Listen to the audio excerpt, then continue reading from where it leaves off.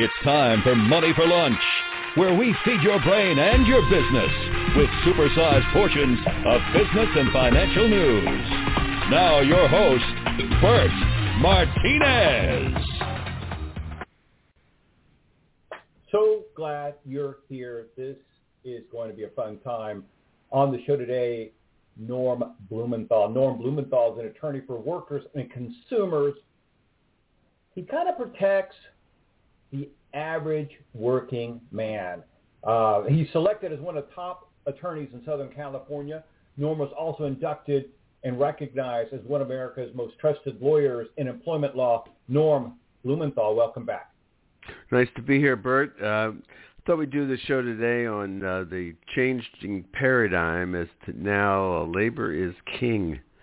And used to be that management was king for quite a number of years in the past when you and I were fighting see if we could get minimum wage to $10, and it was a big deal. $10, oh my God, that's just a huge sum.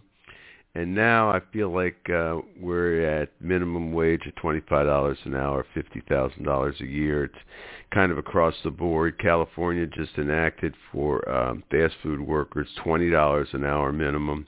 That doesn't include all the tips that are handed out. So it's about 25 across the board. But if you think back, when I first started working, which was in the 60s, the 1960s, that is. So, minimum wage was $1.25. So if you can believe that. And it's all a product of inflation. And first we had the inflation on products, and then we had the inflation on management's piece of the pie and profits, and the stock market soared. And now it's labor's turn. The pendulum swings back and forth. It goes too far one way, then it comes back too far the other way. And what ended up happening is companies just went too far in their compensation for management as a result of increased profits across the board. And now the pendulum's coming back the other way. We see our president, on the picket lines with the UAW. So that kind of tells you something. Absolutely. Of where we are. And go ahead. And the deal is this. Look, you and I are entrepreneurs. We want to keep our costs as low as possible. We want to make our profits as high as possible. But I think you and I also have a consciousness about our capital. There's no point, and a lot of companies are like this, but unfortunately there's even more companies that are not like this. And what I mean to say is there is no point in paying your employees so poorly that they have to get assistance from the government. Walmart does this. Wells Fargo has started doing this a few years ago, where they cut everybody's hours to 32 hours a week so they can get away with the bare minimum, not pay any benefits. What is the point of crushing the most important people in your business? Because if your employees are unhappy, they're going to do a crappy job. They're going to call in sick more. There's not going to be any loyalty there. And so, yes, as entrepreneurs, as small business owners, we want to keep our costs low. We want to make our profits high. But we also have to be aware that our employees make or break our business. Yeah, it's interesting how it works. Is it used to be unions had no power at all, and now we have the United Auto Workers. They're threatening to go on strike. We have the hotel employees. They're threatening to go on strike. We have the hospital workers from Kaiser. They're threatening to go on strike. So, and they're all in unions, and they're all organized, and unions are now at their popularity is in the 60 to 70%. People believe in them, and that's a change in the paradigm where unions actually have some power and can do some things to protect their employees. So that's what we're seeing, and it's a good thing. They have to share the wealth with their employees. These companies have made a lot of money Inflation has, products cost more. We get that. Everybody has that. But by the same token, everybody wants to make more. And I think that's what we're seeing. And the auto workers, same thing. They're going to come up with an agreement, and that will be what they're making. Same thing with casino workers. 60,000 of those, 75,000 healthcare workers. So it's a backlog of the unions, and then once the unions get these salaries, it trickles down to the companies that do not have union employees, and they'll get increase in wages. So it's like a tidal wave. It's running across the country. Companies do good, management does well. Management does well, employees do well. And so that's where we're at the level as this pendulum swings in favor of the employees. Today, President Biden announced that he is, and the drug companies have agreed to meet with government to set lower prices on the first 10 drugs that have market prices, which are way and above what's needed to make a profit. So everything is coming into line, and goods will come, will level off the cost, and in drug cases will come down. Services, the cost will go up, but people will make more. When my first job I took as a law clerk, I was making $16,000 a year. And $16,000 a year is about, $15 an hour, and that's with a law degree in 1973. So it everybody just needs to get used to it. And that's why you need, wherever you go and whatever you work for, you need the current salaries, the current rates, and to get that job and get what you're entitled to. Well, and here's the thing. Let's be real.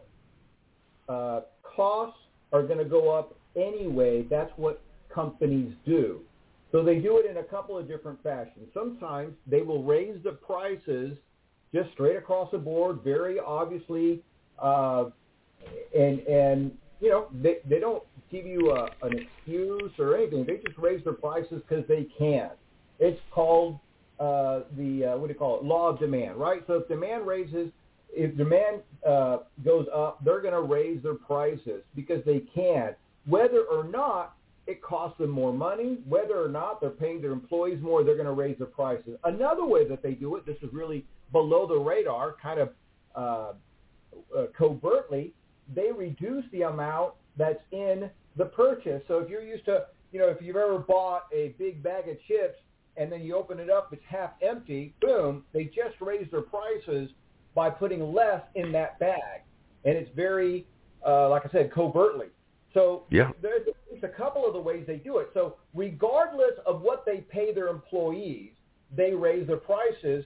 And the pharmaceutical industry does it all the time. In fact, one of their favorite things to do is that they will buy a pharmaceutical company, a smaller one, and this happens very much. I think there's a recent case where I think it was Senator, what's her name, Katie something. She's very, very good about slapping these guys around. So this large pharmaceutical company bought a smaller one.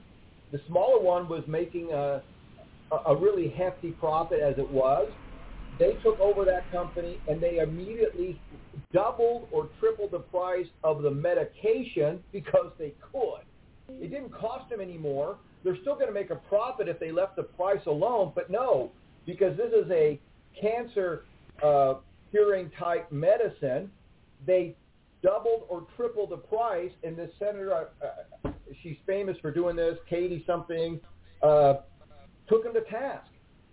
Yeah. My point being is they're going to raise their prices any time they can, regardless of their profit or their cost. Yeah, and that's why this is a good thing for the drug companies to come in and start negotiating with the government on a price, because obviously the government is the biggest buyer out there. We're very fortunate in this country because we have more openings for jobs than we have employees. We have 8 million jobs right now that we need employees to work. In China, on the other hand, it's completely the opposite. They have all these trained technicians and people that do work and manufacturing jobs, really where there's no job available. And there's millions of Chinese that are not working. And what they're ending up doing is they're going back to live with their parents. I mean, we've seen that story before in this country. But that's where China is. So China's a real mess. And we're very fortunate now because there are all these jobs and because there's a greater demand for employees than there are jobs right now. There's more jobs than there is than we can fill. To get the employees, you have to pay more. And this is a good paradigm to be in for the employees, and we're taking advantage of it in this country. And we're fortunate that we're able to do that because our dollar is strong, and we're in really good shape in the marketplace. So we'll see where we go. There's issues, obviously, in government. They need to get their act together. So, the federal government and state governments are doing what's best for their citizens and their companies, and not what's destructive. And so we've got that issue to deal with right now. But that's kind of the last little bit of problems that we have is figuring that out and starting in a time like this. This is a time when government's supposed to pay down its debt. When we have a strong economy, strong wages, lots of money coming in from income taxes, we have to get our government in order. And right now, it's not there. I don't pretend to know what the answer is to it, but we're spending way too much more than we bring in. So, two things have to happen. We have to bring in a little more, and we have to spend a little bit less. Where that comes from is, where the rubber meets the road. The trouble is that's all politics, and no one wants to be the one to get less money. And, no one wants to be cut off from that money source. So and no one wants to pay more taxes. So where do we go from here? Because we've now reached the point in the story where we've got wages up. You and I have been fighting for an increase in wages now for well over 5 years, maybe closer to 10. Right. And we've won that battle, and we've been fighting for a reduction in drug prices forever, and we've won that battle. So now we're down to the point where you just can't keep printing money and having debt and still expect to be the number one economy in the world. We need to figure out a way that we can harness the income where it's not an excess burden on the employees, and it's not an excess burden on companies, and it's not an excess burden on capital. And the one way that I've seen, from my experience, to do it is the payroll tax. Right now, the payroll tax is 15%, 7.5% paid by the employer, and 7.5% paid by the employee. No one, and people look at their wage statement, they see Medicare, Medicaid. You always see the deduction for that. That's what it is, and no one really says boo about it. I mean, it just comes out. The government takes it. You never touch it, and you don't count it in your money that you need to spend to make ends meet. The ones that are living paycheck to paycheck, or to put in your IRA or your retirement account, or just your bank account to have for a rainy day. So this is the place where the most painless, let me put it that way, place you can increase revenues for government while at the same time not changing the anything that you take out of your pocket that you'll miss. So if it went up to 8.5% each, which 17%, no one's going to miss that difference. But it's a huge sum when it comes out of your payroll. So, and now the payrolls are going up, it becomes a larger sum, and that's the place to go. That hopefully government will see that where they can take in some extra dollars. Right, and backing up to the healthcare workers, I know that we hear all the stuff about we have a nursing shortage, which is probably true, but here's what's happening, and I know this from firsthand experience because I have several short-term rental that are rented quite regularly by traveling nurses. So if you are a traveling nurse, they pay you almost double what a local nurse gets paid per hour, and they pay you a living stipend to cover your rent. They pay all of your travel expenses. So this doesn't make sense to me. If you can afford to pay a nurse because she's willing to travel $100 an hour, why don't you pay her, $50 or $60 an hour and keep her at home where she wants to be anyway? Now, again, a lot of the people that I've interacted with, these are young people and they want to travel a little bit and see the world. Great. I get that. But it just goes to show you how messed up it is that we're going to pay a traveling nurse what equates to about $200 an hour when you factor in everything, but you're not willing to pay a local nurse, $50, $60, $70 an hour, and nurses are super vital. Without a good nurse, everybody knows. Everybody's been, if you've been to the hospital a few times for delivering a baby or for other reasons, a good nurse makes that experience a wonderful experience. A good nurse builds that confidence. It's just a wonderful experience to have versus a bad nurse. So anyway, yeah, we have to take care of our nurses. Yeah, there's clearly a shortage. That's part of the 8 million jobs we need to fill. And in the hospitals, that's why the Kaiser workers are walking off either this week or next week, because there's a shortage of workers, and what they're fighting for is not higher wages. They're fighting for hiring more nurses, exactly what you're saying, to take care of the patients, because the patients aren't getting the kind of care that they'd be entitled to. The nurses are saying they're doing the jobs of 2 and 3 people, and it's not fair to the patients. So everything you're saying is correct, and what you need is, and what we have in California, which really helps, are community colleges. No, everybody doesn't have to be a doctor or a lawyer or an Indian chief, as I used to say. You can have a technician's job as a nurse and make a very good living wage, and you go to community college or 2-year college and you learn to be a nurse. And this is, and California has a great community college system, and if you want to advance on it, after you go to community college, you can go to a 4-year college from there, transfer right over for additional education.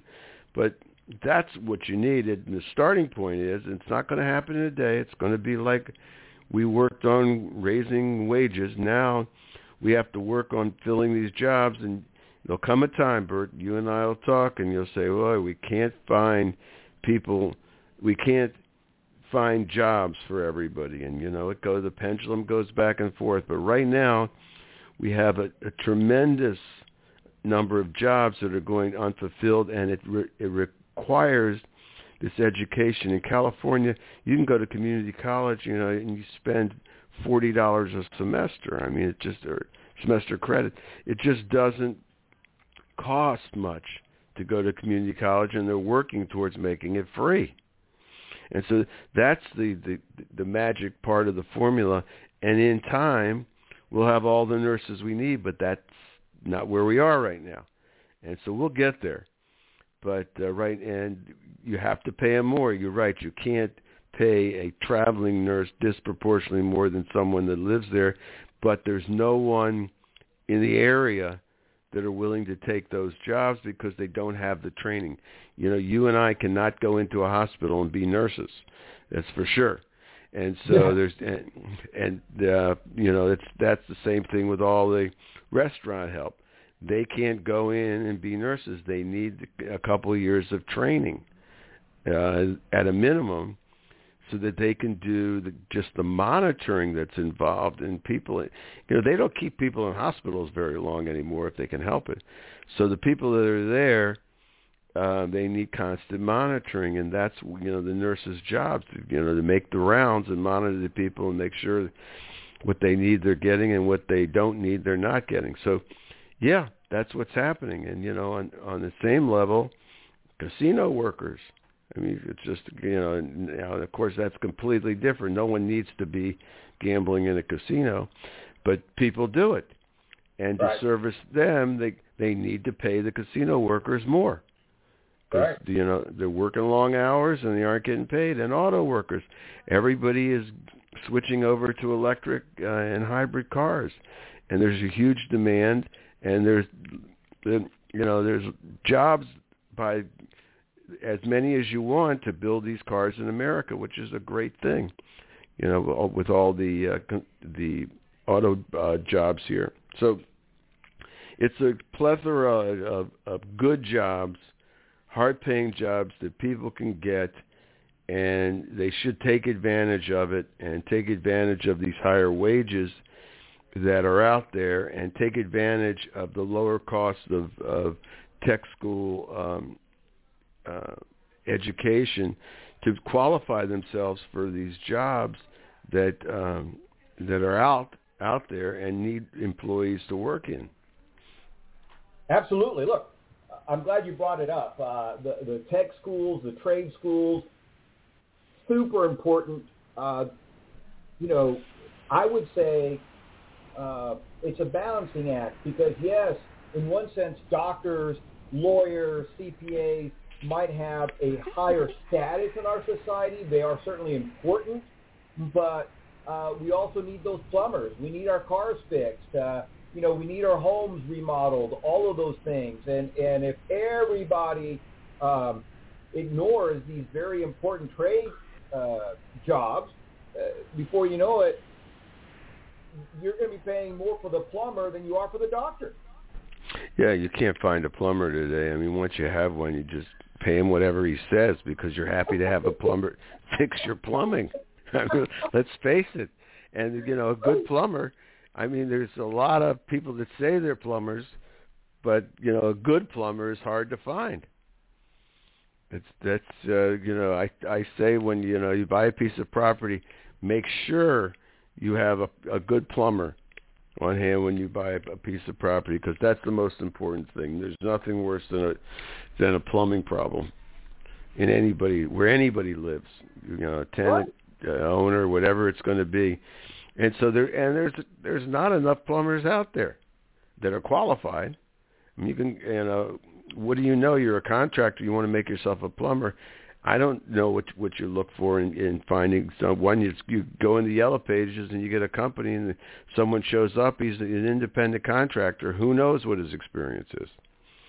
But that's just the way it is because there's just more jobs out there than there are people to fill them. And that's where we are right now. And it's a good thing because everybody's getting higher wages. You know, we're not talking about $10 an hour, $12 an hour, $15 or fight. Remember that fight we had? Or, you know, and we're rolling right through 20 to 25.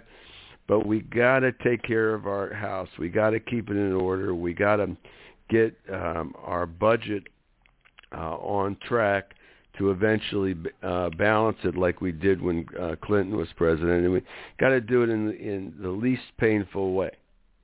And and it's got to go across the board. I mean, everybody can pay a little bit more. Absolutely. And here's the other thing, because you mentioned, we need to get our congressional house in order. It's real simple. Let's vote out those individuals that aren't working, which is most. Voting is the power that has been given to us. Don't ignore it. Let's use it. Some of these people, honestly, I don't want to sound ageist, but some of these people are too old. They're barely functioning. It's time for them to retire. Orem Hatch, who I met several times personally, I liked him, but come on, he stayed in there too long. Yeah. And then you have the other politicians that spend all of their time bickering and arguing and roadblocking anything that the other side doesn't, is trying to promote. I want to get rid of these people too, and it's on both sides of the aisle. If our politicians cannot work together for the betterment of America, then we need to find others that can. That, to me, that's like the simplest way to fix it. I don't expect them to agree on everything, but I don't need a bunch of disagreeable people, because all of this chaos and all of this contention isn't making America better. Yeah, you don't need to be a Democrat or a Republican. You need to be a problem solver. And the people on the fringes on both ends where, everything has to be given, or when nothing has to be given, isn't working. There's what's called the Problem Solver Caucus in Congress. And that's persons on Democrats and Republicans who came together in the end to pass a budget referendum to get it passed, at least to keep the government open. I don't know what the big deal is keeping the government open. My God, that's the craziest thing you've ever heard. But there's people in government that's what they're there for. They're Trump acolytes. That what they want to do is burn the house down, literally. Right. And that's what they want to do. So why would anybody ever want to put somebody that wants to destroy the country into Congress? It's nuts. They should be shown the door quickly, and being the small group, they shouldn't be heard from. They should be put in a corner and get that little office with no windows and leave them there. Right. And the situation has become unsustainable. Bottom line is, if there are some people in the House there that if the Republicans come up with a good idea, they're going to oppose it just because the Republicans came up with it. If a Democrat comes up with a good idea, same thing. The Republicans are going to oppose it because they didn't think of it. And we see this all the time. This government shutdown thing is done all the time to embarrass whatever party is in power. And again, you know what? It's great. It's great to be able to help people, but at the same time, we can do a better job balancing our budget. You and I have spoken several times about the fact that there are some multi-billion-dollar companies that are highly profitable. They're making billions of dollars in profits a year, and guess what? They get millions and millions of dollars of welfare from our government. The corn industry, the dairy industry, the beef council, you name it. All of these big industries are being subsidized by our government. For why? They're profitable. I mean, this has got to stop. And there's an issue there, across the board tax on revenues for companies. Period. 15% minimum tax for companies across the board. Why not? I mean, right. Then you start there. It's just like the payroll tax. You have a minimum payroll tax. No one knows about it. Same thing with the minimum corporate tax. You go into your accountant.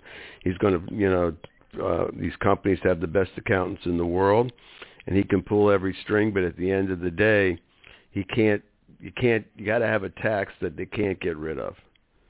And it's because everything else is, fungible. They can get rid of it. So if you had a corporate minimum tax, same idea. You put it in there and it's paid, and we can get, it won't hurt people so much. You increase the payroll tax, it won't hurt so much, and give a little bit here and a little bit there.